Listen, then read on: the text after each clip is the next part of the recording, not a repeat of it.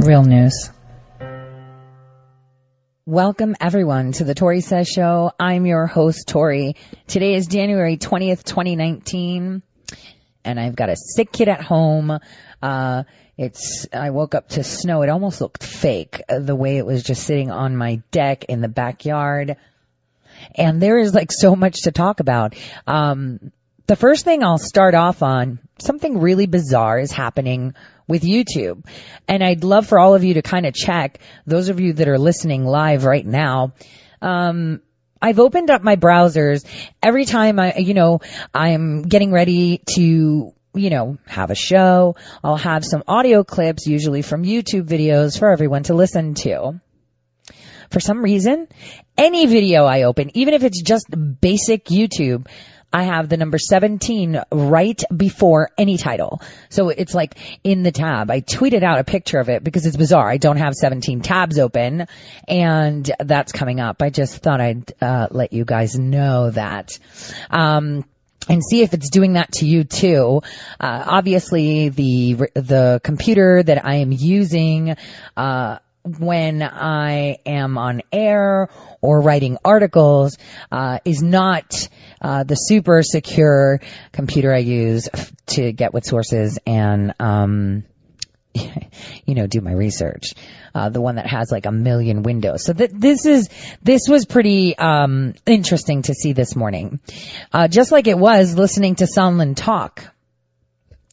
He said something that, how sometimes you're just like watching someone talk or hearing them talk, because I was listening to him and kind of like just taking in what he was saying, and it was kind of like my head jolted back like, wait, what did he say?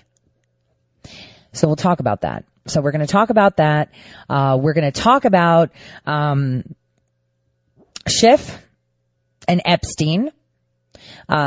I had received some information yesterday about Schiff that was pretty interesting late last night.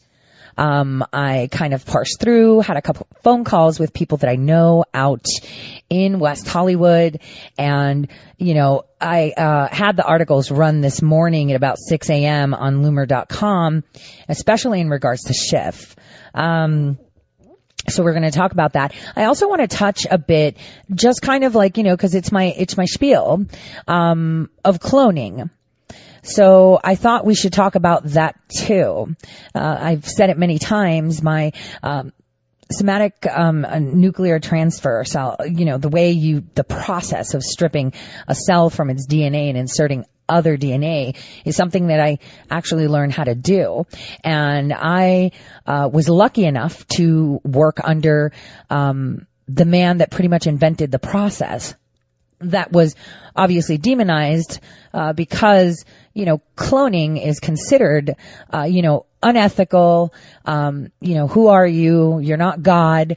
And, true, it has to be highly regulated. But like I said, we don't really need clones, because even when if you're a clone, right? I'm just gonna, no, I'll talk about it later, because you have to understand that clones have an expiration date too, dependent on the age of the cell that you procure the DNA from. And that has to do with the telomeres and the age. So it's kind of, different. And I had a few people,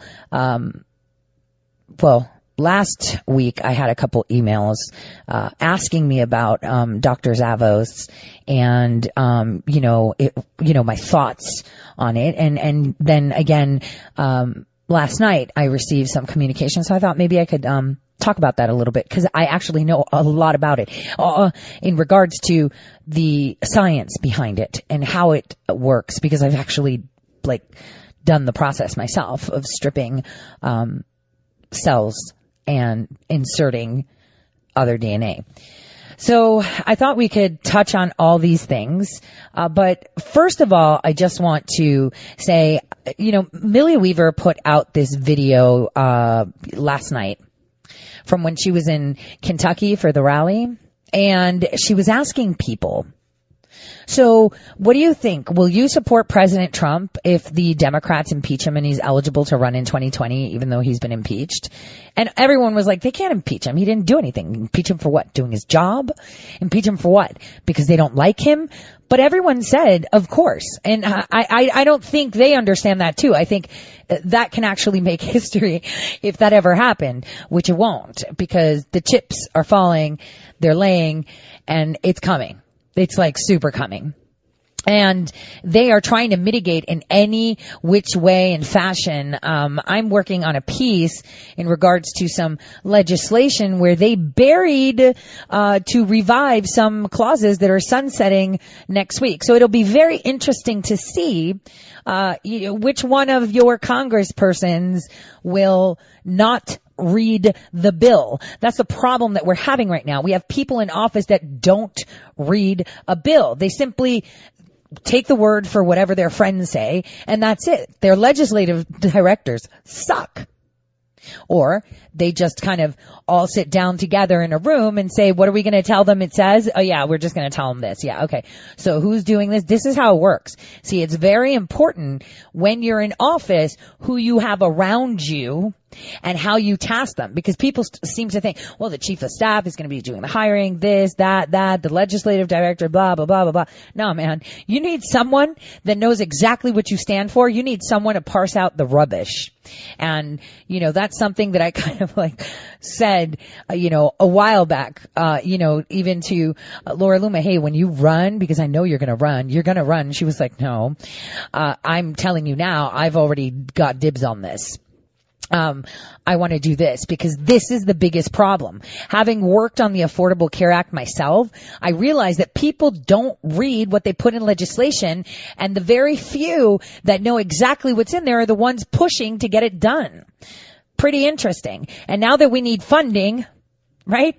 They're like talking, blah, blah, blah, blah, blah, blah, blah. Oh, sunset clause. Let's just change this. Let's just change this. Let's just change this. And you're like, well, what does that have to do with it? Remember, it's kind of like that bill that I told you about securing our vote and the integrity of the vote. And inside the bill, they were talking about guns. And it's like, wait a minute. Wasn't this about voting? Why are you throwing in there about red flag laws and guns that are important? How is that aligning with voting? How are you securing the vote by disarming the public? Oh, you mean you're securing your right to keep fixing the elections that we've blown the top off? Guys, there is just so much going on. And I said that last week. I said this week is going to be moving with so much information and so quickly that we won't know where to start and where to finish. So the one thing we need to know is that, this false investigation was opened in a sense of mitigation. Okay? This was done in order to mitigate what is to come, and they can't stop it. So the reason you need to understand this whole investigation, as I've said before, this impeachment, this questioning, this bringing witness after witness that didn't witness anything, is just to push, right? Push for them, to give them some air, lift their wings and still feel like, they're still in control. They completely walked into the trap. And that's basically what has happened to them. They're done. Now, I thought I would, start with the Ukraine. And I don't like Glenn Beck, and I like his charts though sometimes. I do disagree a lot of the connections that he's made on there, like with names and where he put, only because I know a lot of things about the Ukraine. It runs deeper than you know. And I had some communications with an editor of a publication and like content, whatever editor type. And, we were kicking the bucket around, about a month ago. Hey, Tori, can you write something on Volker? 'Cause you know this stuff. And I was like, if I write something about Volker, he won't look good. And So yesterday, the person comes back to me and says, you know what, Tori, I'm glad that you didn't put that article out on Volker because he seemed to be good. And I was like, oh, you obviously were not paying attention, to what was going on. And the only reason that I said, you know, let's hold on it and I don't think we should write anything is because it would, more than likely add to the mix. See, there's so much disinformation out there, that people don't know what to make of it anymore. You know, they're talking, Anthony Eric Ciaramella. Oh, Vindman. I told you guys Vindman and his twin were key, in this.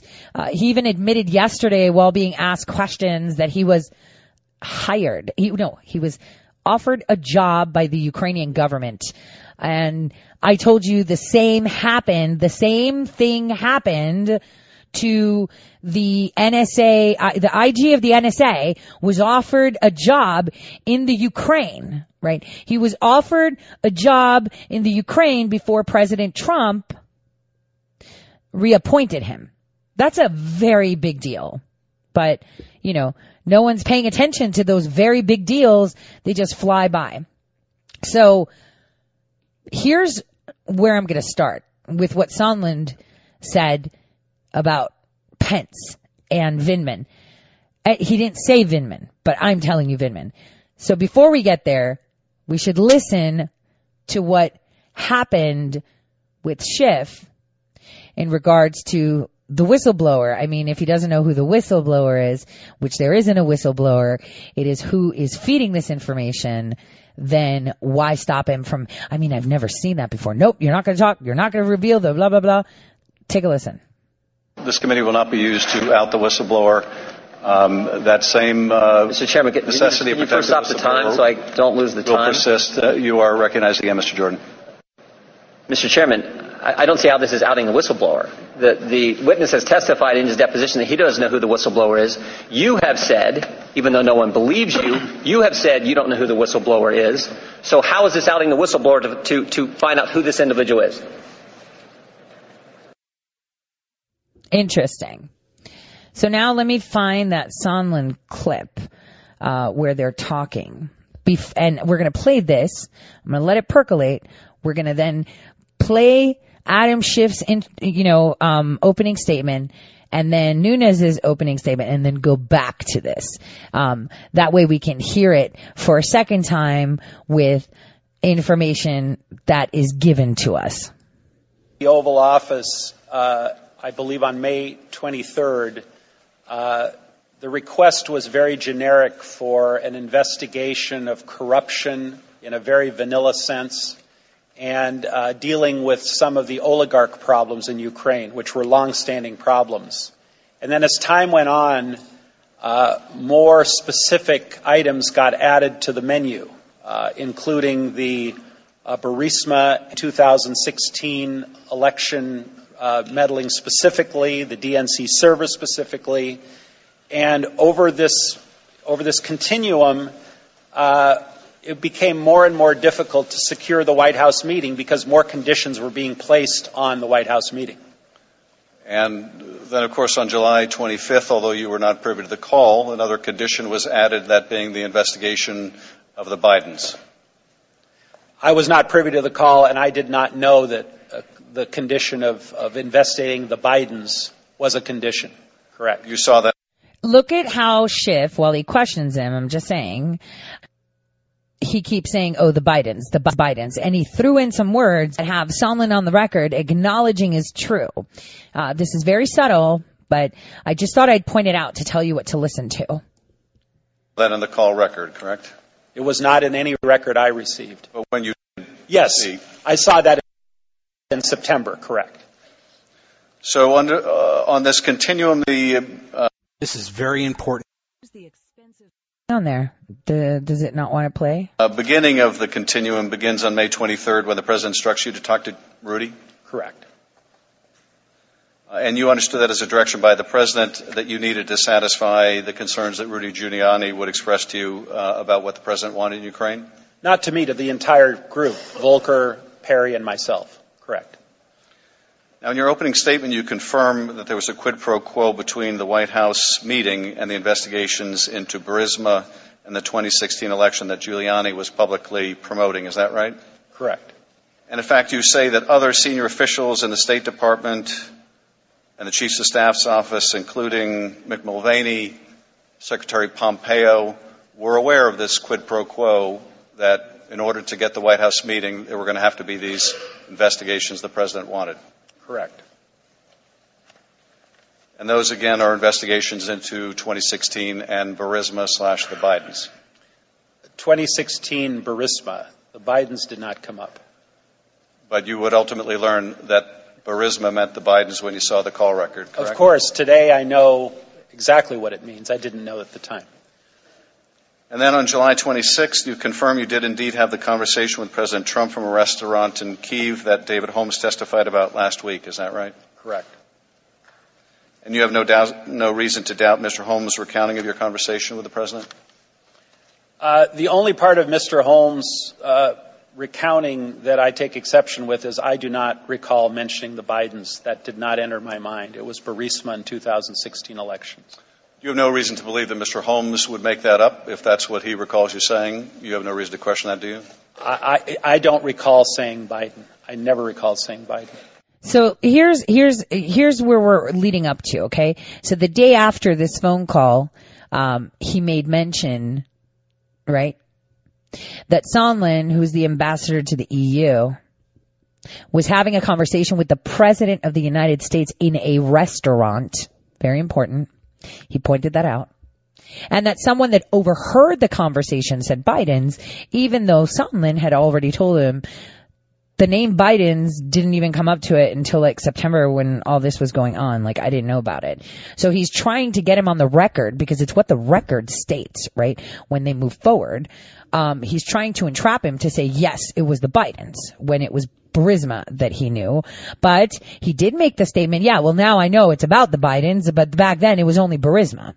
But the rest of Mr. Holmes' recollection is consistent with your own. Well, I can't testify as to what Mr. Holmes might or might not have heard through the phone. I don't know how he heard the conversation. Are you familiar with this testimony? Vaguely, yes. And the only exception you take is to the mention of the name Biden? Correct. And I think you said in your testimony this morning that not only is it correct that the president brought up with you investigations on the phone the day after the July 25th call, but you would have been surprised had he not brought that up. Is that right? Right, because we had been hearing about it from Rudy, and we presumed Rudy was getting it from the president. So it seemed like a logical conclusion. Mr. Holmes also testified that you told him President Trump doesn't care about Ukraine. He only cares about big stuff that relates to him personally. I take it from your comment you don't dispute that part of the conversation. Well, he made that clear in the May 23rd meeting that he was not particularly fond of Ukraine, and we had a lot of heavy lifting to do to get him to engage. So you don't dispute that part of Mr. Holmes' recollection? No. In August, when you worked with Rudy Giuliani and a top Ukrainian aide to draft a public statement for President Zelensky to issue that includes the announcement of investigations into Burisma, you understood that was required by President Trump before he would grant a White House meeting to President Zelensky? That's correct. And the Ukrainians understood that as well? I believe they did. And you... Okay, so what he's saying is, so you guys are telling the Ukrainians they have to announce that they're doing these investigations before they're allowed to come to the White House. Yeah, that's called leverage. And it's like, listen, man, if you want to come to the White House, to my house, and I host you, and we discuss, and we see how we can help you, even though I don't really want to, because you guys have allowed corruption to go rampant. You know, you are now being focused on as the nuclear hub, right? You're not very good at your inner workings, let alone your external workings. You're going to do that for me because that should happen. It's kind of like other leaders saying, I'm not coming unless you make this statement because, it's all for, my people to know that you recognize me as a leader, blah, blah, blah. That's the way it goes. So take a listen to what he says after this, which is important. You informed Secretary Pompeo about that statement as well. I did. Later in August, you told Secretary Pompeo that President Zelensky would be prepared to tell President Trump that his new justice officials would be able to announce matters of interest to the president, which could break the logjam. When you say matters of interest to the president, you mean the investigations that President Trump wanted. Is that right? Correct. And that involved 2016 and Burisma or the Bidens. 2016 and Burisma. And when you're talking here about breaking the logjam, you're talking about the logjam over the security assistance, correct? I was talking logjam generically because nothing was moving. But that included the security assistance, did it not? Correct. And based on the context of that email, this was not the first time you had discussed these investigations with Secretary Pompeo, was it? No. He was aware of the connections that you were making between the investigations and the White House meeting and the security assistance? Yes. Did he ever take issue with you and say, no, that connection is not there or you're wrong? Not that I recall.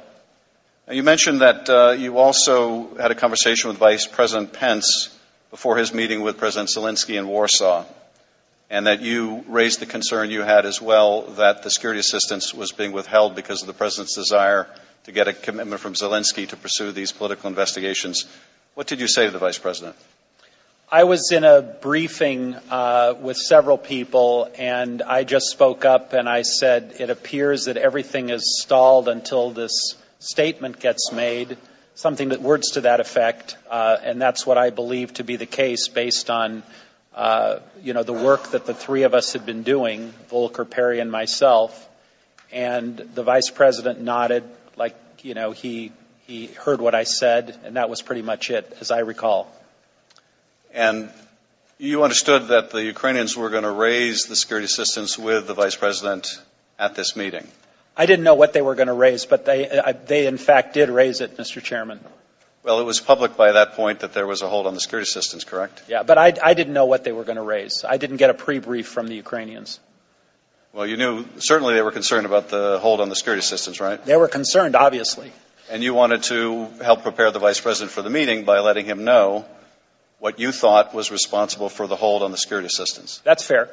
Do you recall anything else the Vice President said other than nodding his head when you made him aware of this fact? No, I don't have a readout of that meeting, so I can't The president, the vice president, what did he say? remember anything else. And it was immediately after this meeting between the Vice President and Zelensky that you went to speak with Yermak, and you told him similarly that in order to release the military assistance, they were going to have to publicly announce these investigations. Yeah, much has been made of that meeting, and it really wasn't a meeting. What happened was everyone got up after the bilateral meeting between President Zelensky and Vice President Pence, and people do what they normally do. They get up, they mill around, they shake hands, and I don't know if I came over to Yermak or he came over to me, but he said, what's going on here? And I said, I don't know. It might all be tied together now. I have no idea. I was presuming that it was, but it was a very short conversation. Well, in that short conversation, as you would later relay to Mr. Morrison and Ambassador Taylor, you informed Mr. Yermak that they would need to announce these investigations in order to get the aid, did you not? Well, Mr. Yermak was already working on those or on the statement about the investigations. And you confirmed for him that he needed to get it done if they were going to get the military aid. I likely did. Mr. Morrison and Ambassador Taylor have also related a conversation you had with the President following the Warsaw meeting, in which the President relayed to you that there was no quid pro quo, but nevertheless, unless Zelensky went to the mic and announced these investigations, there would be a stalemate over the aid. Is that correct? That's correct. And that was an accurate reflection of your discussion with the President. Well, that email was not artfully written, I'm the first to admit. What I was trying to convey to Ambassador Taylor after his frantic emails to me and to others about the security assistance, which, by the way, I agreed with him. I thought it was a very bad idea to hold that money. I finally called the President. I believe it was on the 9th of September. I can't find the records, and they won't provide them to me. But I believe I just asked him an open-ended question, Mr. Chairman. What do you want from Ukraine? I keep hearing all these different ideas and theories and this and that. What do you want? That conversation is key. I'll see you all in just a bit.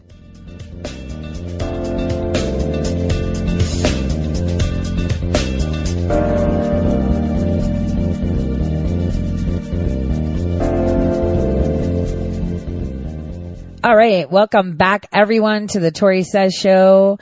I'm your host, Tori. So we left it off with that very important piece of information that I'm just going to replay because, I thought I timed it perfectly. Obviously, I didn't. Of what Sondland was saying about a phone call. Take a listen. And based on the context of that email, this was not the first time you had discussed these investigations with Secretary Pompeo, was it? No. He was aware of the connections that you were making between the investigations and the White House meeting and security assistance? Yes. Did he ever take issue with you and say, no, that connection is not there or you're wrong? Not that I recall. Now, you mentioned that you also had a conversation with Vice President Pence before his meeting with President Zelensky in Warsaw, and that you raised the concern you had as well that the security assistance was being withheld because of the president's desire to get a commitment from Zelensky to pursue these political investigations. What did you say to the vice president? Okay, this is important. This answer is what ticked my head before you started talking about the September 9th call. Take a listen. I was in a briefing with several people, and I just spoke up and I said, it appears that everything is stalled until this statement gets made, words to that effect, and that's what I believe to be the case based on, the work that the three of us had been doing, Volker, Perry, and myself. And the vice president nodded like, he heard what I said, and that was pretty much it, as I recall. And you understood that the Ukrainians were going to raise the security assistance with the vice president at this meeting? I didn't know what they were going to raise, but they in fact did raise it, Mr. Chairman. Well, it was public by that point that there was a hold on the security assistance, correct? Yeah, but I didn't know what they were going to raise. I didn't get a pre-brief from the Ukrainians. Well, you knew certainly they were concerned about the hold on the security assistance, right? They were concerned, obviously. And you wanted to help prepare the vice president for the meeting by letting him know what you thought was responsible for the hold on the security assistance. That's fair. Do you recall anything else the vice president said other than nodding his head when you made him aware of this fact? No, I don't have a readout of that meeting, so I can't remember anything else. And it was immediately after this meeting between the vice president and Zelensky that you went to speak with Yermak, and you told him similarly that in order to release the military assistance, they were going to have to publicly announce these investigations. Yeah, much has been made of. Do you know who else was in Warsaw then? Yeah, it was Vindman. Pay attention. That meeting, and it really wasn't a meeting. What happened was everyone got up after the bilateral meeting between President Zelensky and Vice President Pence, and people do what they normally do. They get up, they mill around, they shake hands, and I don't know if I came over to Yermak or he came over to me, but he said, what's going on here? And I said, I don't know. It might all be tied together now. I have no idea. I was presuming that it was, but it was a very short conversation. Well, in that short conversation, as you would later relay to Mr. Morrison and Ambassador Taylor, you informed Mr. Yermak that they would need to announce these investigations in order to get the aid, did you not? Well, Mr. Yermak was already working on those or on the statement about the investigations. And you confirmed for him that he needed to get it done if they were going to get the military aid? I likely did.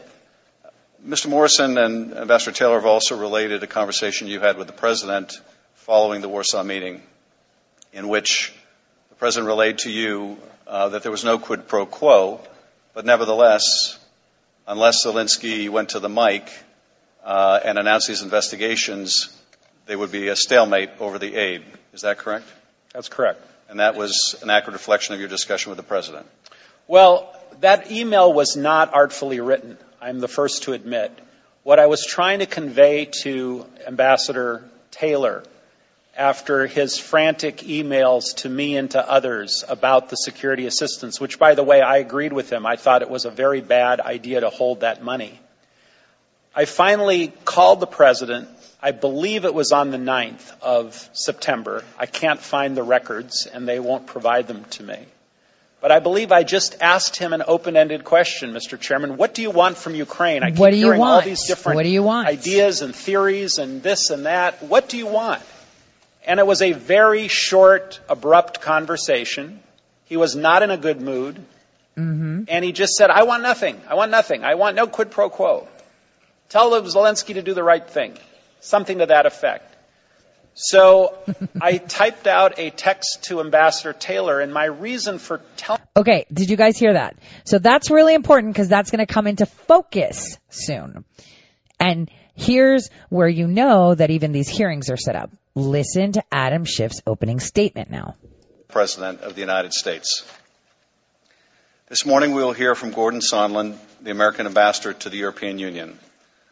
We are here today as part of the House of Representatives impeachment inquiry because President Donald Trump sought to condition military aid to Ukraine and an Oval Office meeting with the new Ukrainian President Volodymyr Zelensky in exchange for politically motivated investigations that Trump believed would help his re-election campaign. The first investigation was of a discredited conspiracy theory that Ukraine, not Russia, was responsible for interfering in the 2016 election. The second investigation that Trump demanded was into a political rival that he apparently feared most, Joe Biden.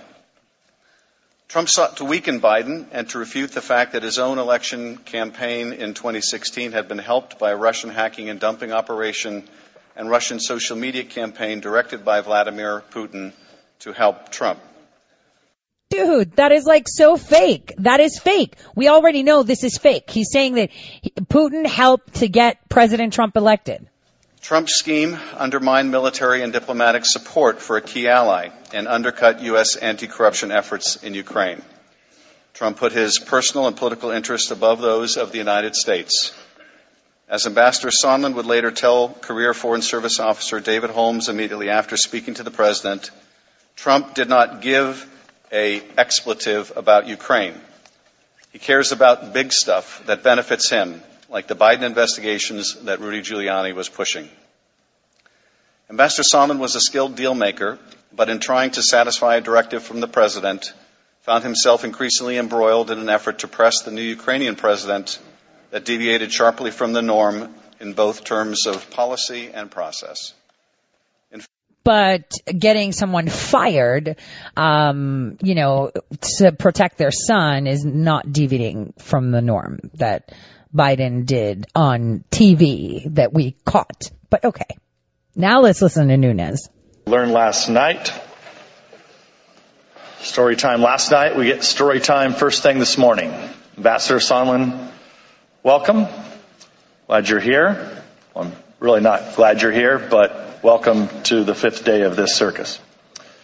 As I've noted before, the Democrats on this committee spent 3 years accusing President Trump of being a Russian agent. In March 2018, after a year-long investigation, Intelligence Committee Republicans issued a 240-page report describing in detail how the Russians meddled in the 2016 elections and making specific recommendations to improve our election security. Denouncing the report as a whitewash and accusing Republicans of subverting the investigation, the Democrats issued their own report, focusing on their now debunked conspiracy theory that the Trump campaign colluded with Russia to hack the elections. Notably, the Democrats vowed at the time to present a further, quote, comprehensive report, unquote, after they finished their investigation into Trump's treasonous collusion with Russia.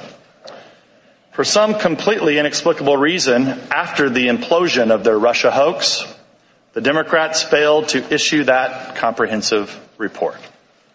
We're still waiting. This episode shows how the Democrats have exploited the Intelligence Committee for political purposes for 3 years, culminating in these impeachment hearings and their mania to attack the president. No conspiracy theory is too outlandish for the Democrats. Time and time again, they floated the possibility of some far-fetched malfeasance by Trump, declared the dire need to investigate it, and then suddenly dropped the issue and moved on to their next asinine theory. Oh, wow. Honestly searching for the truth. They are the actions of partisan extremists who hijacked the Intelligence Committee, transformed it into the Impeachment Committee, abandoned its core oversight functions, and turned it into a beachhead for ousting an elected president from office. You have to keep that history in mind as you consider the democlog of supposed Trump outrages. Granted, a friendly call with the Ukrainian president wouldn't seem to rise to the same level as being a Russian agent, but the Democrats were running out of time. If they waited any longer, their impeachment circus would intervene with their own candidates' 2020 campaigns. So you have to give them points for creativity in selling this absurdity as an impeachable offense.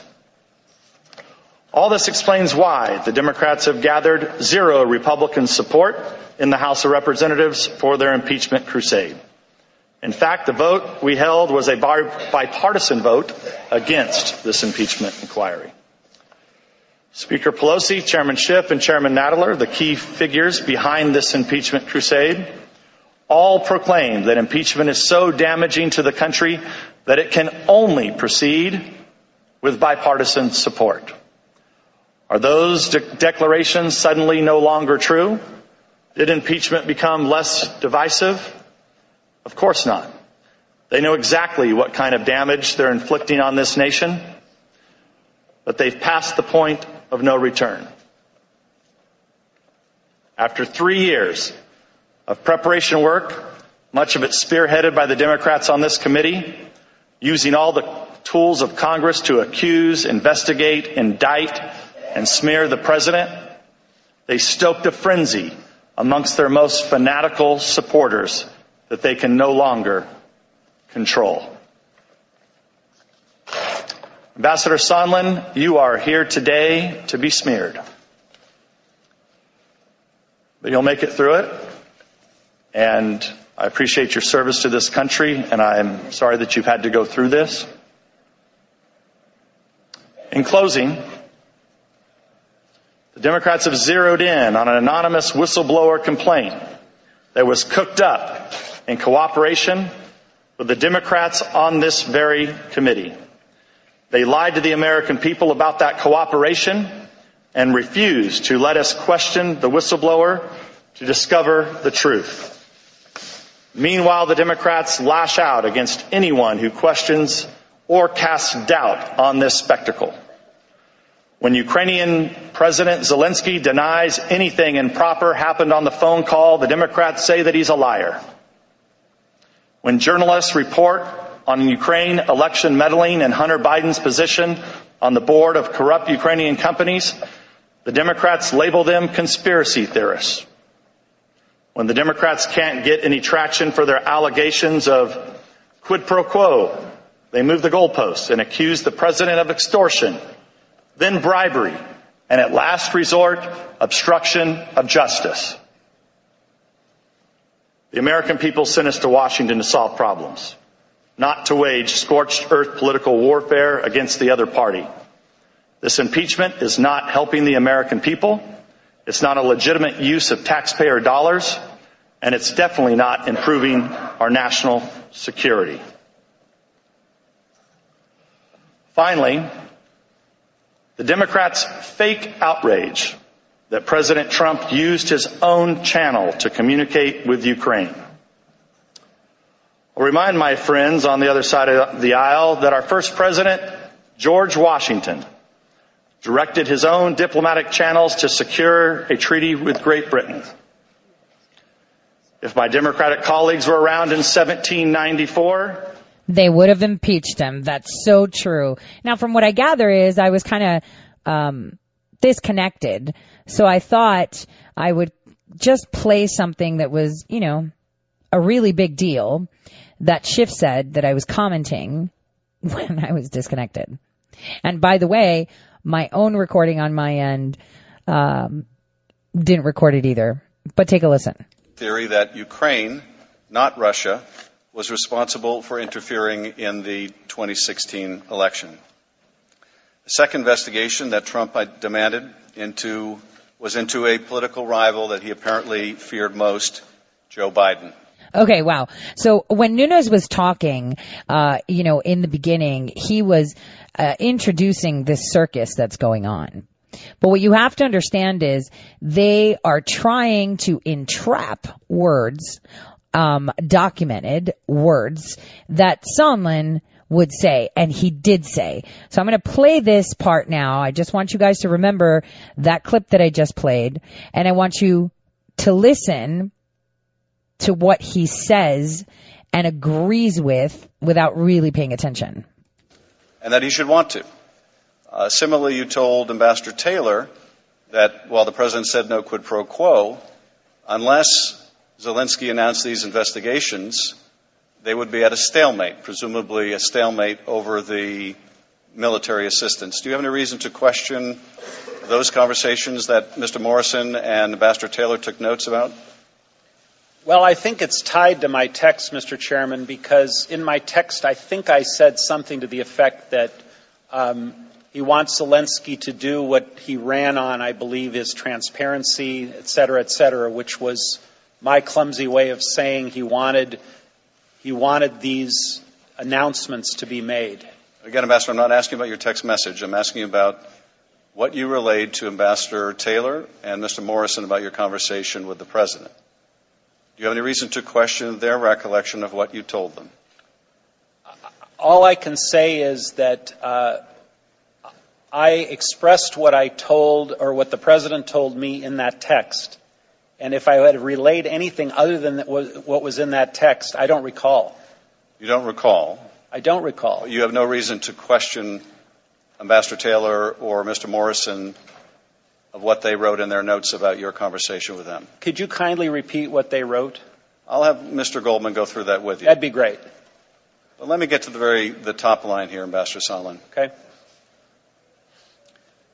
You've testified that the White House meeting that President Zelensky desperately wanted, and that was very important to President Zelensky, was it not? Absolutely. You've testified that that meeting was a quid pro quo for what the president wanted, these two investigations. Is that right? Correct. And that everybody knew it? Correct. Now, that White House meeting was going to be an official meeting between the two presidents, correct? Presumably. It would be an Oval Office meeting, hopefully? A working meeting, yes. A working meeting. So an official act, yeah. Correct?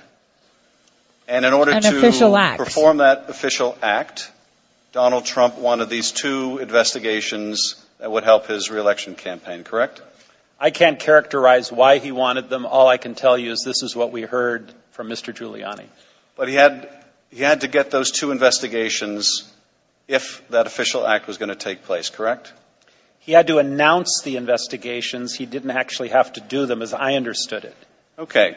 President Zelensky had to announce the two investigations the president wanted, make a public announcement, correct? Correct. And those were of great value to the president. He was quite insistent upon them, and his attorney was insistent upon them? I don't want to characterize whether they are value or not value. Again, through Mr. Giuliani, we were led to believe that that's what he wanted. Well, and you have to remember, whatever Giuliani would say is clearly just, his opinion, or what he believes. It's not fact. So here we have witnesses that haven't witnessed anything. Here we have witnesses that heard it but don't know where they heard it from, or they kind of heard it, or they think, or they don't recall. And then they're tying in Rudy Giuliani. This is so much fun to watch as, oh yeah, it's opinion. Even to the point, there's a strategy. So when you're asking questions to someone, you have to be very careful, because sometimes if you ask them too many times, you lose the narrative you want to put out there. You said that Mr. Giuliani was acting at the president's demand, correct? Right. When the president says, talk to my personal lawyer, Mr. Giuliani, we followed his direction. And so that official act of that meeting was being conditioned on the performance of these things the president wanted, as expressed both directly and through his lawyer, Rudy Giuliani, correct? As expressed through Rudy Giuliani, correct. And you've also testified that your understanding, it became your clear understanding, that the military assistance was also being withheld pending Zelensky announcing these investigations, correct? That was my presumption, my personal presumption, based on the facts at the time. Nothing was moving. Okay, so what you're seeing right now is Adam Schiff shooting himself in the foot, because right now he is asking way too many questions, trying to catch him in, some kind of word knot. And he's failing because now the more questions he asks, the more his questions don't have weight. If you're kind of questioning a target and you want to get something on a written statement because you don't really care what the context is, you just want to trap them.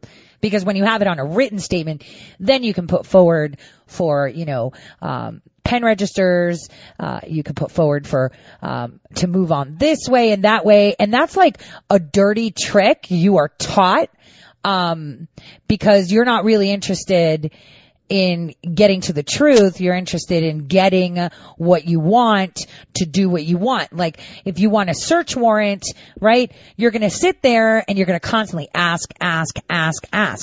But until you get them to say it. But when you examine your target or whoever you're talking to with too many questions, it boomerangs back to you. And at that point, it is evident what you are doing. Now let's take a listen to how Goldman does the same thing. This guy is supposed to be the lawyer for the Democrats, which is like such an embarrassing title to have, by the way. That was my belief. Mr. Goldman. Thank you, Mr. Chairman. In your opening statement, Ambassador Sondland, you detailed the benefits that you have gained from obtaining some additional documents over the past few weeks. Is that right? Let me just tell you, Goldman looks like the type of person that has people in his basement. He's got like the hair kind of combed to the side, has a very square positioning. But listen to how he's going to push this question statement and the response he gets. Right. In terms of refreshing my recollection. That's right, because reviewing these documents has helped you to remember the events that we're asking about. Is that correct? Correct. Because you acknowledge, of course, that when you can place a document and a date and a context, it helps to jog your memory. That's correct. And so you would agree that for people And when you place a document, time, and place, it doesn't only jog your memory, it skews it. Right? It fills in the blanks that you don't remember, and then you just take that as fact. Let's just get that straight out there. Like yourself who take notes, that is very helpful to their own recollection of events, right? I think you asked your question backwards. Are you saying people that take notes, it's helpful to have those documents, or people that don't take notes, it's helpful to have those documents? No. You are not a note taker, right? I'm not a note taker, never have been. But you would agree that people who do take contemporaneous notes generally are more able to remember things than people who don't. Some, yes. And like Schiff, right? And his manufactured 302s, and like Comey, who wrote all these memos, right? There are additional documents that you've been unable to obtain. Is that right? That's correct. And I think you even said in your opening statement that the State Department prevented you and your staff from trying to gather more documents. Is that correct? Certain documents, yes. Which documents? Documents that I didn't have immediate access to. And who at the State Department prevented you from doing that? You'll have to ask my counsel. He was dealing with them.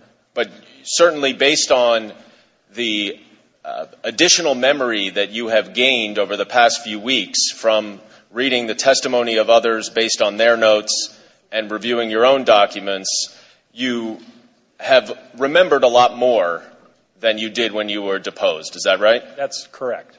So now he remembers more now that they refreshed his memory. You get that? That's basically what he's saying. Let's see how fast they're going to come for that September 9th.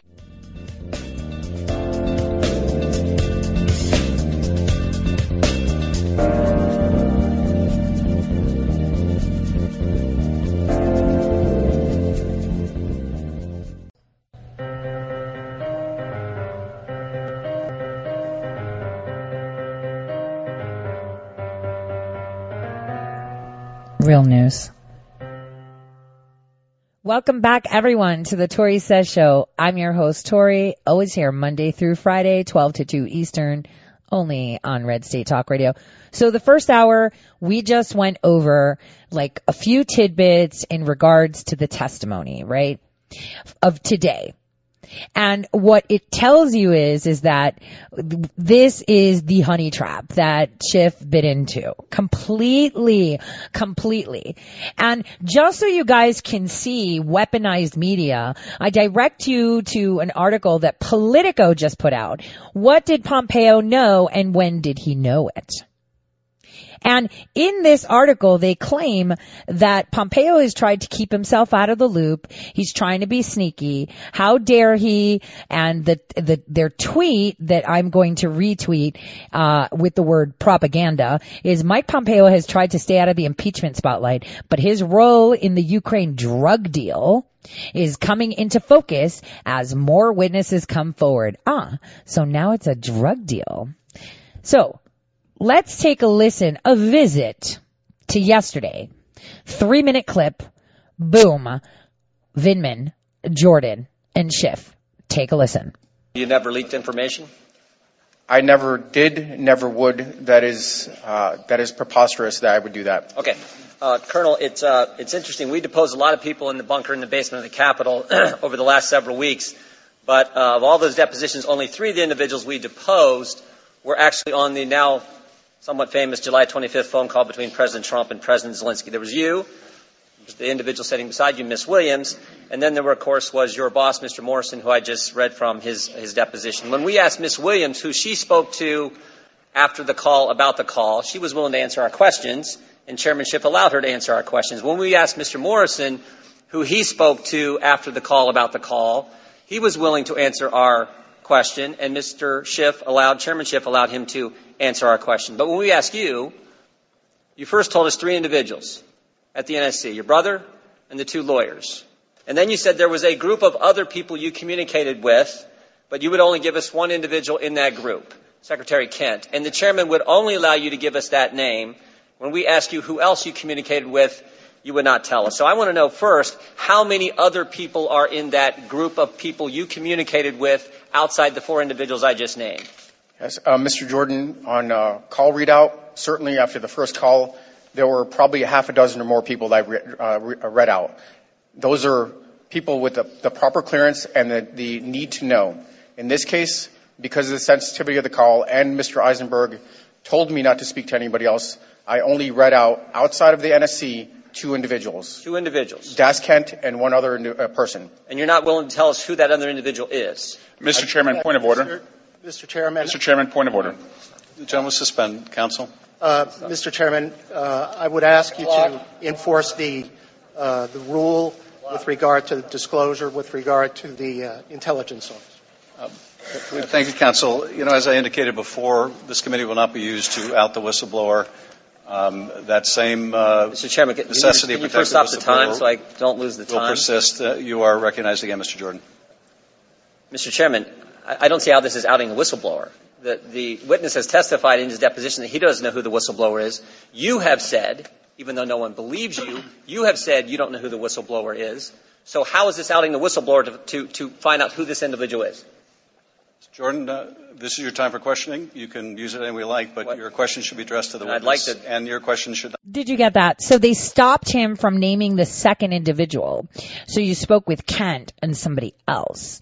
Okay, so tell us who that somebody, well, you need to talk about, the whistleblower thing and well, wait, hold on a second. How do you know the name he's going to drop is the alleged whistleblower if, you don't know the whistleblower and Vindman said he didn't know the whistleblower. So how do you know that that's the whistleblower?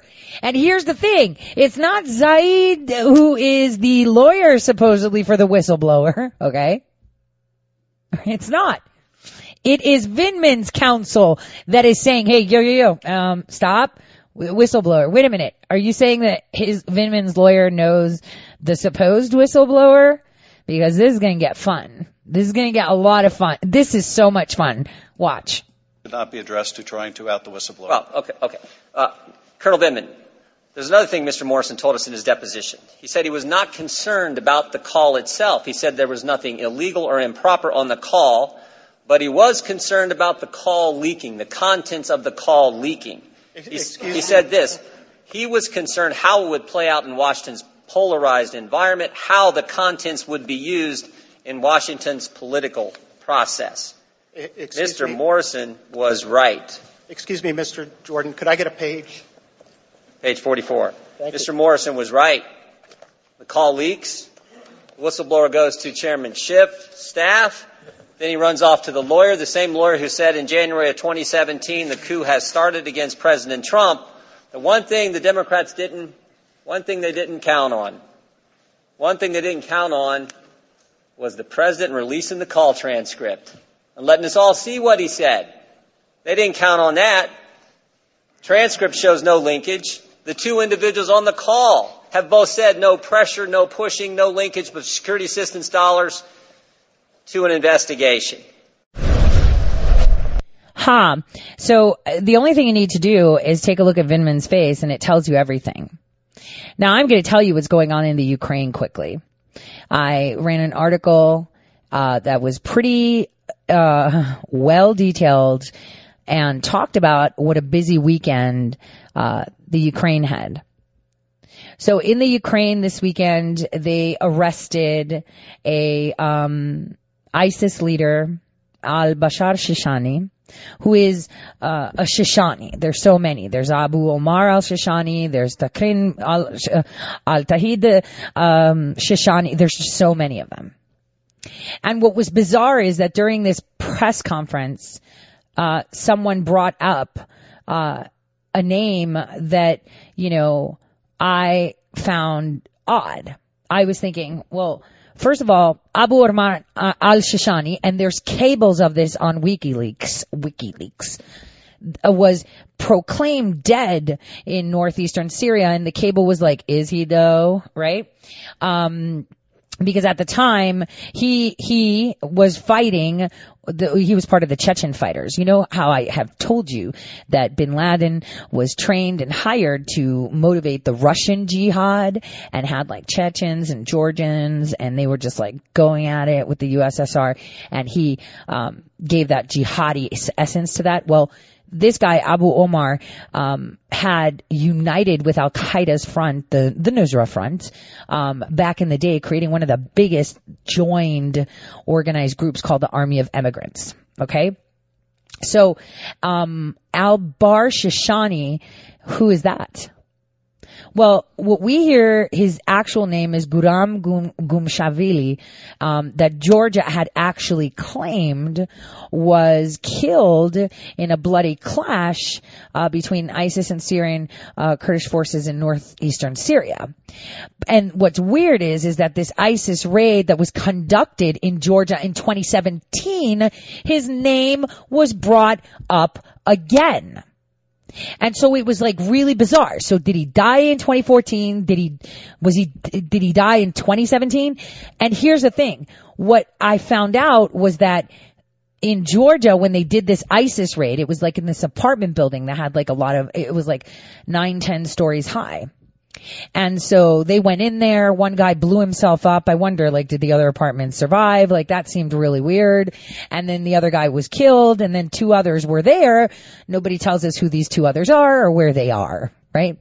So what happens is, they say that Abu Omar's right-hand man, which is a guy whose original name was Ahmed Chatayev, was killed there because he was actually missing a right arm. So, through DNA testing, they said that they determined that it was him.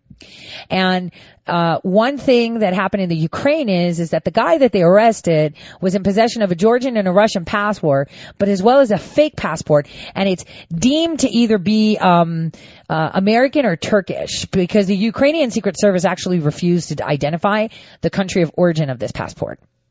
So now we have ISIS hanging out or going into the Ukraine or possibly being in the Ukraine. So what's important for us to do at this point is kind of turn back the clock and go back to 2017 and kind of revisit what Georgia State Security Service said there, because this is where things get a little bit weird. And I published this article, like I said, on Lumerd. It says, as a result of investigative and forensic activities, including DNA tests and fingerprint analysis carried out with the assistance of American colleagues, it was established that one of the killed individuals is Ahmed Chatayev, which supposedly the one-armed dude had died somewhere else, but he was there. Here's the more curious part. The actual residents of, it was a 9-story apartment, building. They actually were talking to the local media, and those people that were presumed to be Chechens, right? Because they were part of that Al-Qaeda Nusra Front, the Chechen kind of group, told the media that they didn't speak Georgian. And that's really weird because Russian-born Ahmed Chatayev and Guram Gunshamveli, who were deputies, who were like the deputies for Abu Omar Shishani, who was Georgian, they all spoke fluent Georgian. So it was like super bizarre. So how did they not speak Georgian if they all speak Georgian and they were deputies to a guy who was Georgian? I'm just saying. So it was really bizarre. But the most bizarre one was that the Georgian Security Service, this guy named Neo Giorgiobiani, he said, we know that the U.S. State Department that helps promote democracy through the U.S. aid program paid the rent of the apartment that these Chechens lived in. We have communicated with our American colleagues to clarify why the apartment rent was paid by an individual named Yovanovich for almost 10 years, lease prepaid in 2009 from the U.S. consulate in Armenia. And that was through the Georgian press conference on November 22nd, 2017. And I'm like, shut up. And I did a little bit of digging. We all know that Yovanovich was the ambassador, but can we put her in Georgia at the time of this lease being prepaid, which was in the summer of 2009. And lo and behold, here we go with a cable, June 16th, placing her in Georgia, meeting with the Armenian bishop to discuss the challenges for ethnic Armenians. I kid you not. That is bizarre, right? So Yovanovich was in Georgia when the ISIS apartment lease in Georgia was prepaid for 10 years, right? So then here's what else happens. The rental being paid by the U.S. consulate in Armenia also, the guy that said that also dispelled all statements and claimed that Guram Gunshamveli, Abu Omar al-Shishini's deputies, was killed on November 22nd ISIS raid when they said that he was. So why would be, when they said that they were, right? That he was. So the question is, why would people be asking about Guram in 2017 if he was killed in 2014, right? So this is where it gets even more bizarre. This ISIS leader in the Ukraine was actually captured with people from this company called Bogdan Motor Company. And so he had a Bogdan truck or bus that he was on with people and a representative of the company, I think. This is what my source, this is unconfirmed, that there was representatives of that company. Now, parallel to that, look, as they're getting this guy, the, head of Ukremenbank, Alexander Krichenko, was like walking along with a child and then suddenly he gets kidnapped. Like this black, little bus thing comes up like on the road on the side while he's walking with this child and nab him. And the car was identified to be that of Bogdan Motors. And it was like, because they're like the preferred choice for governments, right? Even the U.S. embassy in Kiev has an agreement to have them because they have like armored like cars. Now that's pretty interesting.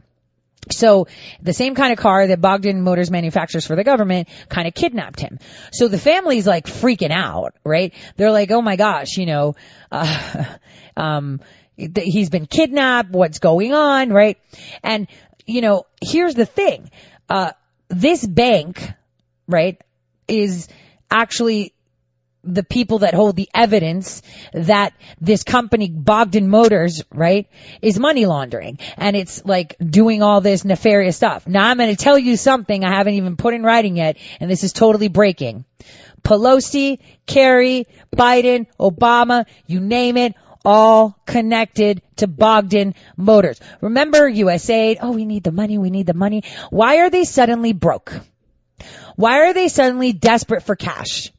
Why were they procured by the Ukrainian government in a private contract to start building tanks and stuff? Weren't we supposed to help them with armored vehicles and, anti-tank missiles and all this stuff? Here's where it gets, nobody's talking about Bogdan Motors. So now this bank head has been kidnapped, which as I was speaking with my sources in the Ukraine, and keep in mind, I'm going to repeat this again. I've told you before that Russia, Greece, the Ukraine, and a lot of these Eastern European nations, when they have meetings, what is one thing you see in common that all these people have in that meeting? A bishop. So they are very close tied with their church. Now, considering that the Ukrainian Orthodox Church, Christian, is actually under attack by the European Union because they want to remove religion from the Ukraine, they are the best source anyone can have. They are calling what is going on, and I quote, "What is happening to our nation that should have been liberation is enslavement by very evil entities." Oh, bizarre, huh? Well, as the day went on Saturday, suddenly, I find, that Bogdan Motors was getting investments from these shell companies that are linked to Alexander Kwasniewski, Alan Apter, Devin Archer, Hunter Biden, who, by the way, all four of them joined Burisma together on May 12, 2014. So these shell companies invested in research and development project to develop military vehicles with sufficient armor for crew and passenger protections, among other things. You hear this military industrial complex. I wonder where Amy Klobuchar is. She's been really quiet lately, right? So the government, after getting so much pressure, right, started to kind of put out on Saturday, okay, we're going to have a press conference, we're going to talk about it, etc., right? And at that point, while I was waiting for this press conference, it turns out that Bogdan Motors' new venture in 2014 is directly linked to the Obama White House and Paul Pelosi Jr., Mitt Romney, and Kerry. Because the investment that they got was in response to the alleged Kremlin-launched military aggression against the Ukraine in 2014. Are you getting this? And at that time, only private sector investments were incentivized by the Ukrainian government to satisfy the needs for the Ukrainian military. So the Ukrainian government said, we need these vehicles, we need to create this, we need weapons, we need to do this, but only private companies are doing it. And it's like, And they had foreign investors investing in these companies. Are you getting it? So at that point, as discussions are coming out, in regards to the car that was stolen and people were starting to dig in, the Ukrainian Secret Service actually, came out and said that, the prosecutor general was responsible for the detention of Grichenko by Ukrainian security service. And that makes it even more bizarre. So as people are starting to ask questions about this car and that the car was part of a fleet and the fleet seemed to be non-Ukrainian but government, are you listening? Non-Ukrainian government, from people's like CCTV dash cams, because they have, dash cams and stuff like that. And they were doing the digging because the police were like, yeah, we're looking into it kind of thing. And a lot of people were really concerned that this guy was kidnapped. Suddenly a statement comes out by the Ukrainian security services. People are like, wait a minute, what country owns this truck? It's not owned by the Ukraine, but they do it for other foreign nations.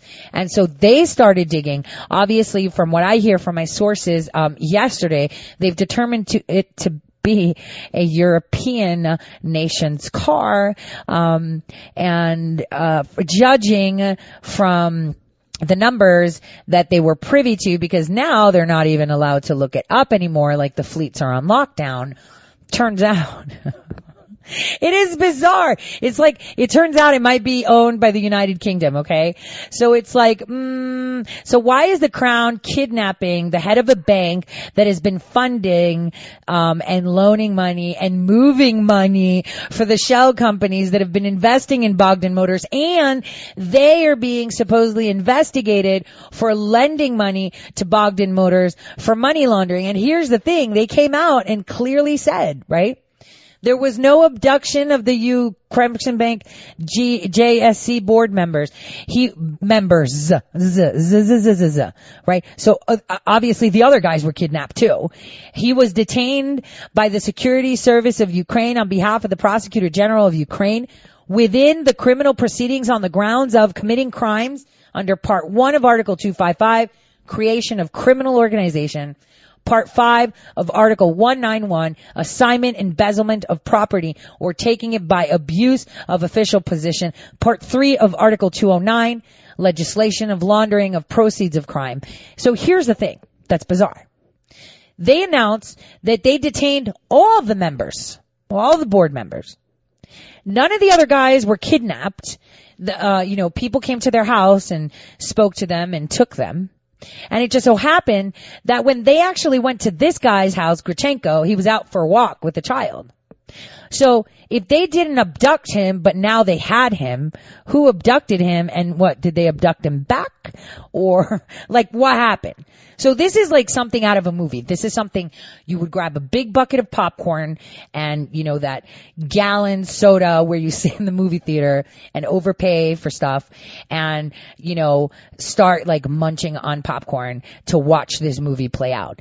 And it just so happens that while all of this was going on, nobody was talking about it.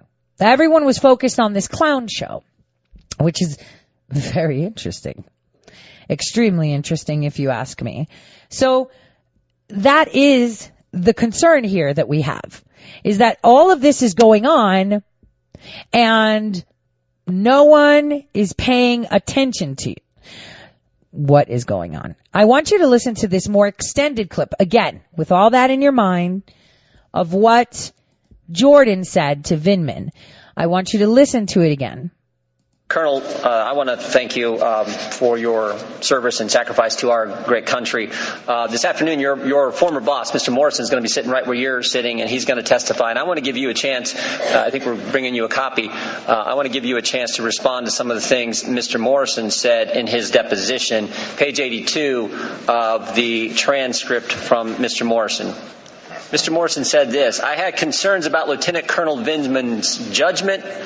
Among the discussions I had with Dr. Hill in the transition was our team, its strength, its weaknesses, and Fiona and others had raised concerns about Alex's judgment. When Mr. Morris was asked by Mr. Castor, did anyone ever bring concerns to you that they believe Colonel Vindman may have leaked something? Mr. Morrison replied, yes.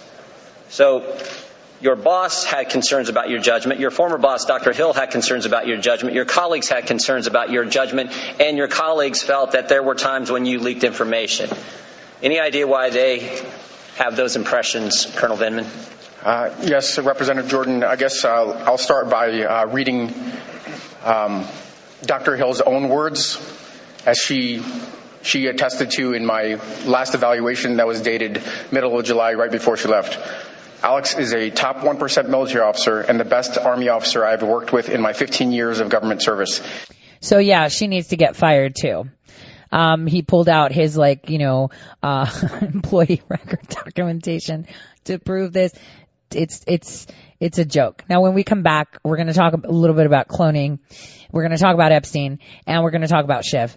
And you'll be like, Tori, those are like 3 different topics. Watch. They all work together and you'll understand what I mean by it. Because Schiff right now has gone, full blown, just insanely going, we need to impeach him because he's going to win again. And guess what?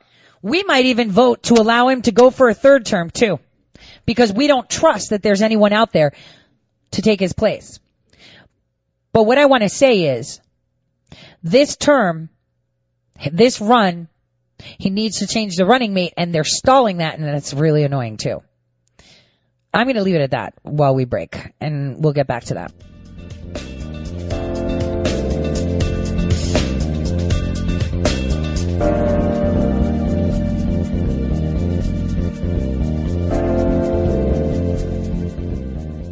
All right, welcome back, everyone, to the Tori Says Show. I don't know who's still listening because apparently my feed has been going over another one. It's pretty huge. What I was telling you was insane.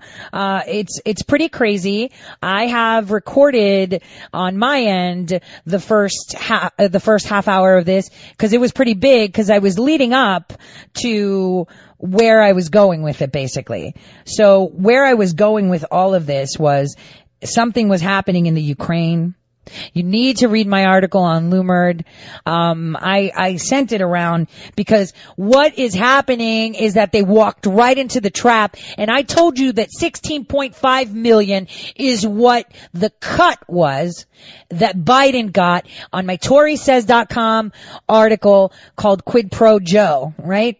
Where I talked about it. I also told you that extraditions are happening. What if I told you that it was closer to almost $8 billion of investments, money laundering through Bogdan Motors? See, nobody knows the Ukraine. There's so many people talking about, oh, I know who the whistleblower is. And, oh, this is what's happening. You only know the top part because your sources should not be the corrupt individuals themselves. Your sources, this is how you get the correct assets. And I'm not trying to say, well, I know better. When I'm looking at a story, I don't look at it as a story.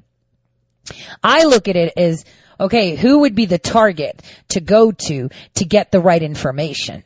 I'm not going to go to another reporter or, look, if I was on the beat, I'm just telling you, I'm usually the person that would not go to the witnesses or the store owner after shootout. I'd be the one in the alley talking to the hookers, right? That's where you get the real stuff. Now, I didn't go to hookers in the Ukraine, but I told you this is an immense amount of money. I kind of dropped it a little bit, telling you 16.5 million on Joe Biden, kind of building it up. I dropped the article talking about Bogdan Motors, which is massive. The fact that all of them, I hit it in my article, all of the members, all of them from the Ukrainian bank were taken into custody, except for one that was kidnapped, and I think the government re-kidnapped him. So what we're going to see is this week, it's going to be insane. It'll be headlines tomorrow or Friday. I'm saying tomorrow or Friday, it'll be headlines that the money is in the billions. Right? I'm telling you, it's close to $8 billion, and you watch it come out. It's like, 7.7, well, I would say it's probably more. This is what we know. Let's go ballpark figure 7.5 billion, right? Let's just do that. And you're going to see that the Ukrainians are now going to be like, all right, we're done. We're in. Let's do this. We've been taken advantage of. We need to fix this. But on the other hand, remember, Zelensky is owned by the globalists of the EU. He's owned. But on the other hand, he's in a catch-22 because now he's got no money coming in for these nuclear programs that we were funding through laundering money through other things and with all these weapons and whatnot. And you know what? These idiots, these Democrats walked right into the trap. But then you'll be like, well, Tori, they knew that they were going to get caught. That's a lot of money. We're talking billions of dollars, billions of US dollars. Hence why we were withholding the aid. Okay? The aid isn't like, oh, here's a tank. The aid is like, here's money, go buy a tank. The aid is, here's money, go buy stuff. Why do you think hold on. Think about it this way. USAID gives money to the Ukraine, but they only buy pillows and blankets. Like, come on. You give me millions of dollars of USAID, which, by the way, I told you we can't balance the books with the Treasury. Remember that. So you're just buying pillows and blankets? Guys, you give me $1 million. I mean, how many pillows and blankets can I buy? If I'm actually quite thrifty, I can buy the same amount of pillow and blankets that you would expect me to spend with $1 million with about 10,000. if I'm thrifty. Do you see where I'm going with this? All right. And then you pocket the rest. It's kind of like I was speaking with my child, and she was like, if I get orders to go here, whatever, they'll give me a set amount of money, and, so people could just pack my stuff and move and whatnot, blah, blah, blah, blah, blah. And she was like, apparently, my bosses say that if, they give me like $5,000 for whatever, and it only costs me $2,000, I get to keep the rest, which is pretty cool. And I was thinking, hey, this is where it applies. I give them $1 million. They buy pillows and blankets. You keep the rest. You get what I'm saying? But you give me invoices that say something else. Now, I'm going to be breaking that story. I'm going to be telling you how this is going down. I'm the one that has been trying to guide you and not interrupt the swamp from pulling their own pants down, so that way you can actually see and compare. And unfortunately, when you go to school for journalism, right? And when you're in this kind of environment, this bubble, because I'm not your traditional investigative journalist, but I've got the same training those clowns have. And the thing is, when you look at things differently, you can garner information differently. And you can make different observations. And my different observations were, everyone's going to the wrong place. We need to be paying attention. When I'm telling you this is billions, this is going to be announced, and it annihilates everything. How would you feel to know that there's like corruption in the billions that were, the money they took from you when you worked really, really hard? You could have kept that tax dollar to buy that extra My Little Pony for your kid or the Barbie, but instead, Obama gave it to the Ukrainians, who then bought stuff with it and then gave him a kickback. Not him specifically, I'm just saying. And think of that billions of times more. Billions. Like almost 8 billion. This is going to be a lot of fun soon, guys. I am telling you, it is going to be the way it goes. And I have to say that Durkash, who I've been speaking to, which is one of their peeps, one of their ministers there, he's actually one of the only people that is really trying to help the Ukraine become independent, but can't. So what is the real big problem, right, that we're seeing? What is the massive issue that we are seeing? What's the big problem? Oh, I'll tell you what the problem is. That they are now for self-preservation. See, the Democrats could get away with all of this.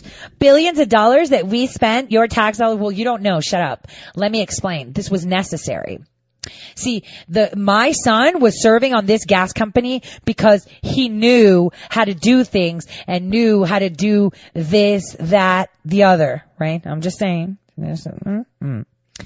And like I've said many times, you who listens to me, I listen to you. I got everything. And not only from my end, because, obviously if I'm listening to you and your friends know that I'm listening to you, you're going to make sure I can't listen to you. But remember something that I told you. Remember what Brennan said when he whistled out, oh, they're talking in restaurants when the Russians are, listening in, that's sounding off to his people. Get the stuff Russia is handing over to the Trump administration from wiretapping these people. Get it. Don't let him get it. But we already had it. It's like, you walked right into the trap, dude. And here's what the trap is. We've got the spotlight on them. We don't care. We can fix this corruption. We can fix it because we are in the position of power. They no longer are.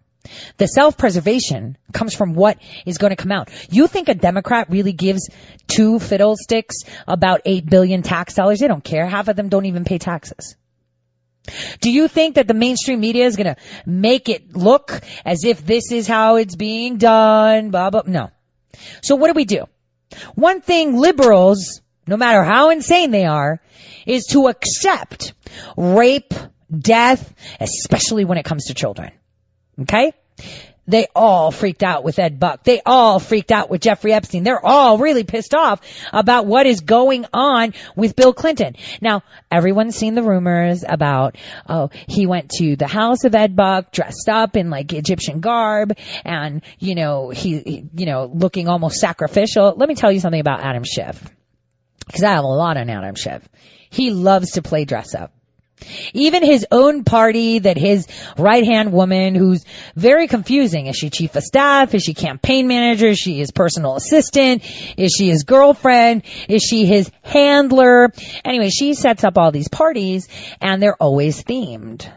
Always themed. They love playing dress up. But the thing is Ed Buck, right? 2017. This guy dies, the escort guy, the first guy that died, he gets like, oh, no, it's not your fault. He just overdosed on meth and whatever. The family was up in arms like, what the heck? FBI was like, don't worry about it. We got this. We're going to reopen it. Don't worry about it. But nobody knew about it. So then comes along January of 2019 and another guy turns up dead and they're like, yo. So another one is dead, and what's going on? And then, oh, it's nothing, it was his friend, and he didn't want his friend to come, and then the friend came, and then he was acting bizarre, so he called the police. Friend was acting bizarre, so he called the police. So at that point when that happened, it was dropped, right? That hints for me that suddenly that 2017 investigation was actually reopened to the first death. It had reopened in 2017 and it was still being investigated, but nobody knew about it. So in 2019, I get whiff that that investigation is now merging with this investigation, the 2019 death.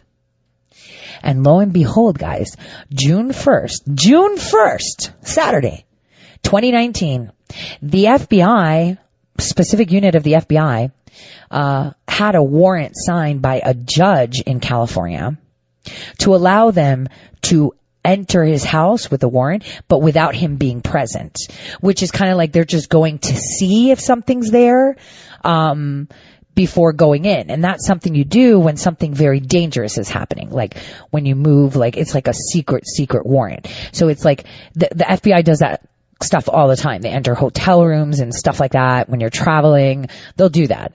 A lot of people don't know it, but I can tell you they do that.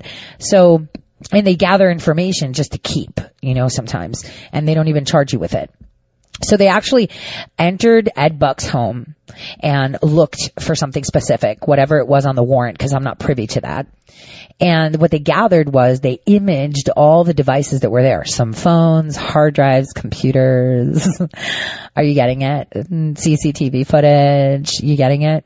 So everything was imaged and they left. And obviously he wasn't charged with anything. But here's the thing. A former FBI guy that actually works for an investment bank that's very good friends with Adam Schiff in California calls Adam on Sunday and says, yo, I just found out from my buddies at the FBI, that a judge signed a warrant on Ed Buck. You give him a heads up. Ed Buck is like, yo, I didn't get any, investigation or whatnot. So they're probably talking. Schiff finds out it was a secret warrant. And then, Ed Buck realizes people came to his house, didn't really take anything, which means they took everything. You know what I'm saying?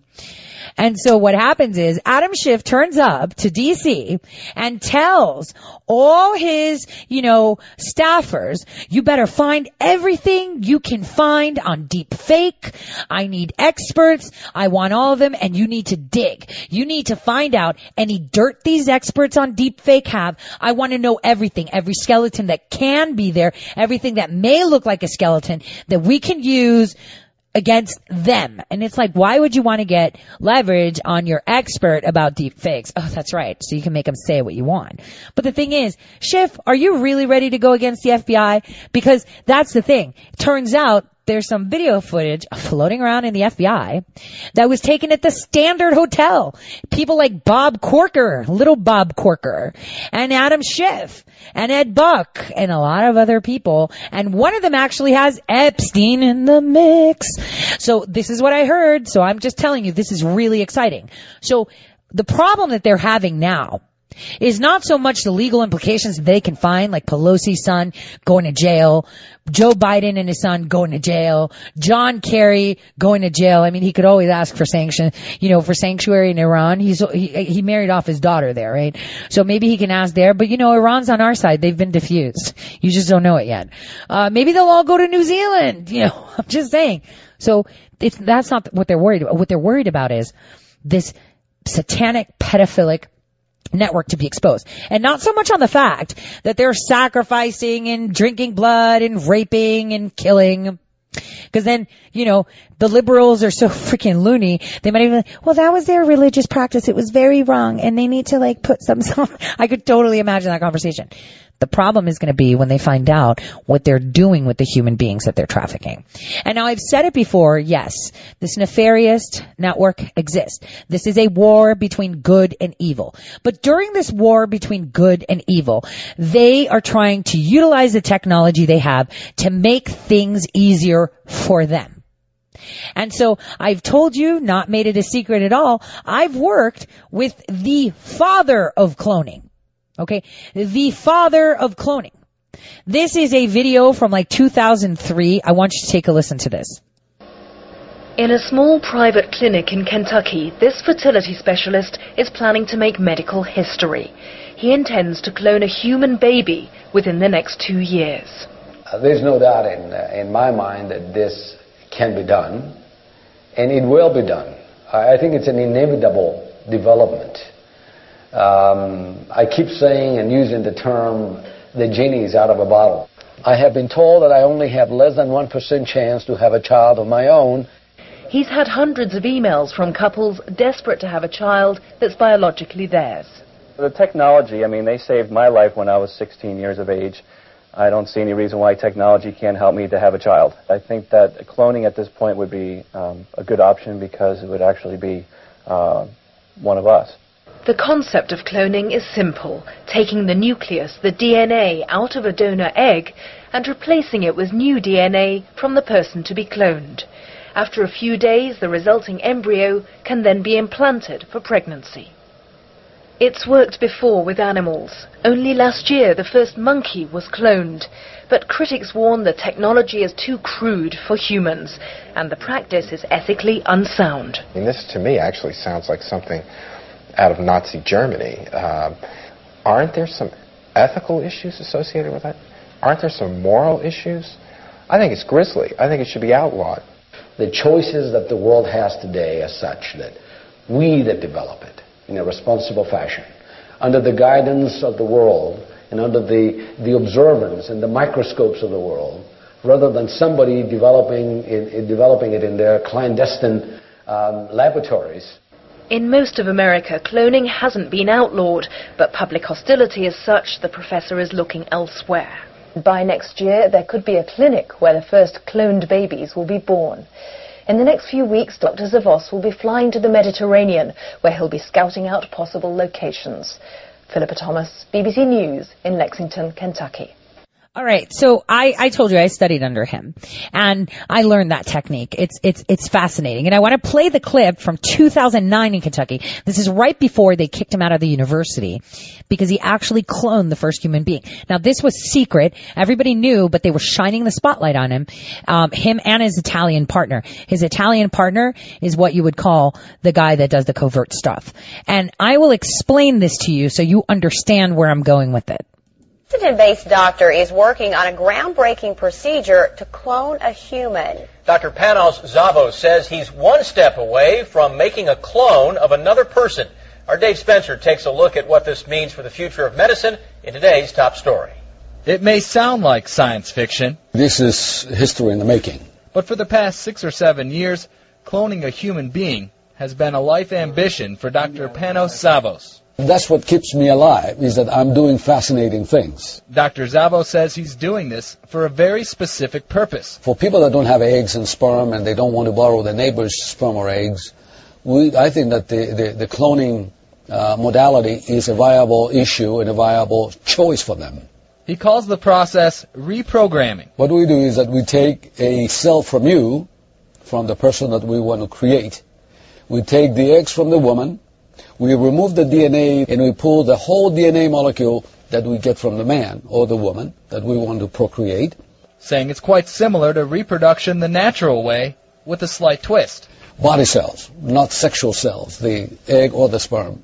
A process he's done already in 11 separate embryos. None, however, have produced the desired effect. The chapter that we want to write is to continue transferring until we get a pregnancy.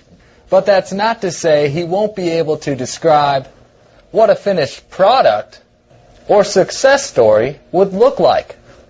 This will be a lateral or a ladder-born twin. Critics, and there are more than a few, argue the potential for abuse is there.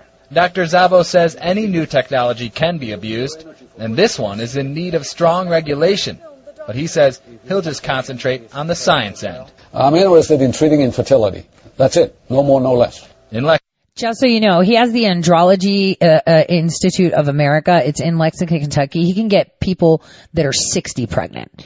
Anybody who wants to get pregnant goes to him. 100%. So if any of you know anyone that's struggling with infertility, have them take their bags and move to Kentucky so they can get residency for 6 months and then go and see him with whatever insurance they have. He will get them pregnant. He could get anybody pregnant. He is a genius in regards to recreating the right ways for people to have babies. Now, one will say, if you're not supposed to have one, maybe you shouldn't be doing that. Yes. But here's something about cloning that you need to understand, and we'll talk about this at another date when it's more pertinent and when things start to come out. In your DNA, your lifespan is literally depicted on your genomes. So there's something called telomeres. And I think a lot of you, I saw once, it could be maybe a couple of years ago, Alex Jones selling stuff like for telomeres and whatnot. So you guys can understand, picture it like an end cap to your DNA. That's how I want you to picture it, like an end cap to your DNA. So that end cap, the longer it is, the longer you live. Because it's like a stop. Okay, don't unravel so you don't fall apart kind of thing. You see what I'm saying? So when you take, say I want to clone, you want a baby or whatever, you just want to clone, right? And I take your hair cell, your skin cell, your heart cell, whatever cell I want. And I take that and I extract the DNA and you're 30, 40 years old?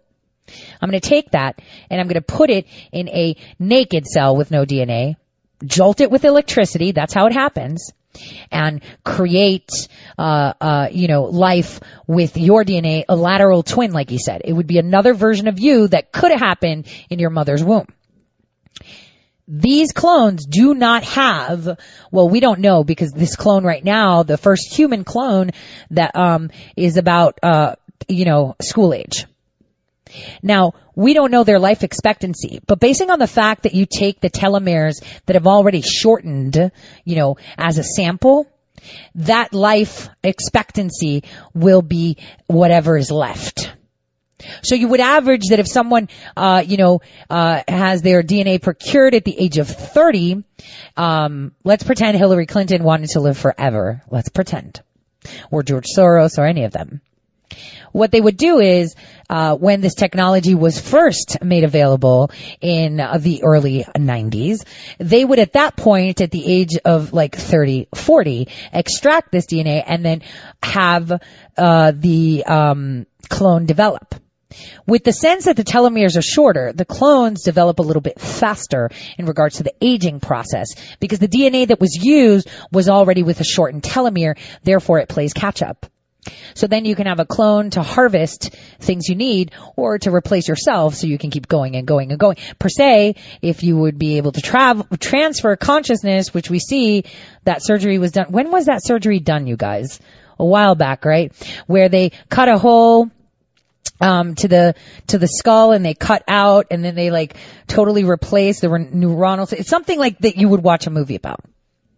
Now, why I'm saying this is because what people don't seem to remember is that the studies that people like Epstein, Harvard, MIT, the Clinton Foundation, the Oprah Foundation, Obama Foundation, all these foundations have been dumping money into creating alternative methods of downloading your brain and transferring AI, that they've been experimenting and committing crimes against humanity.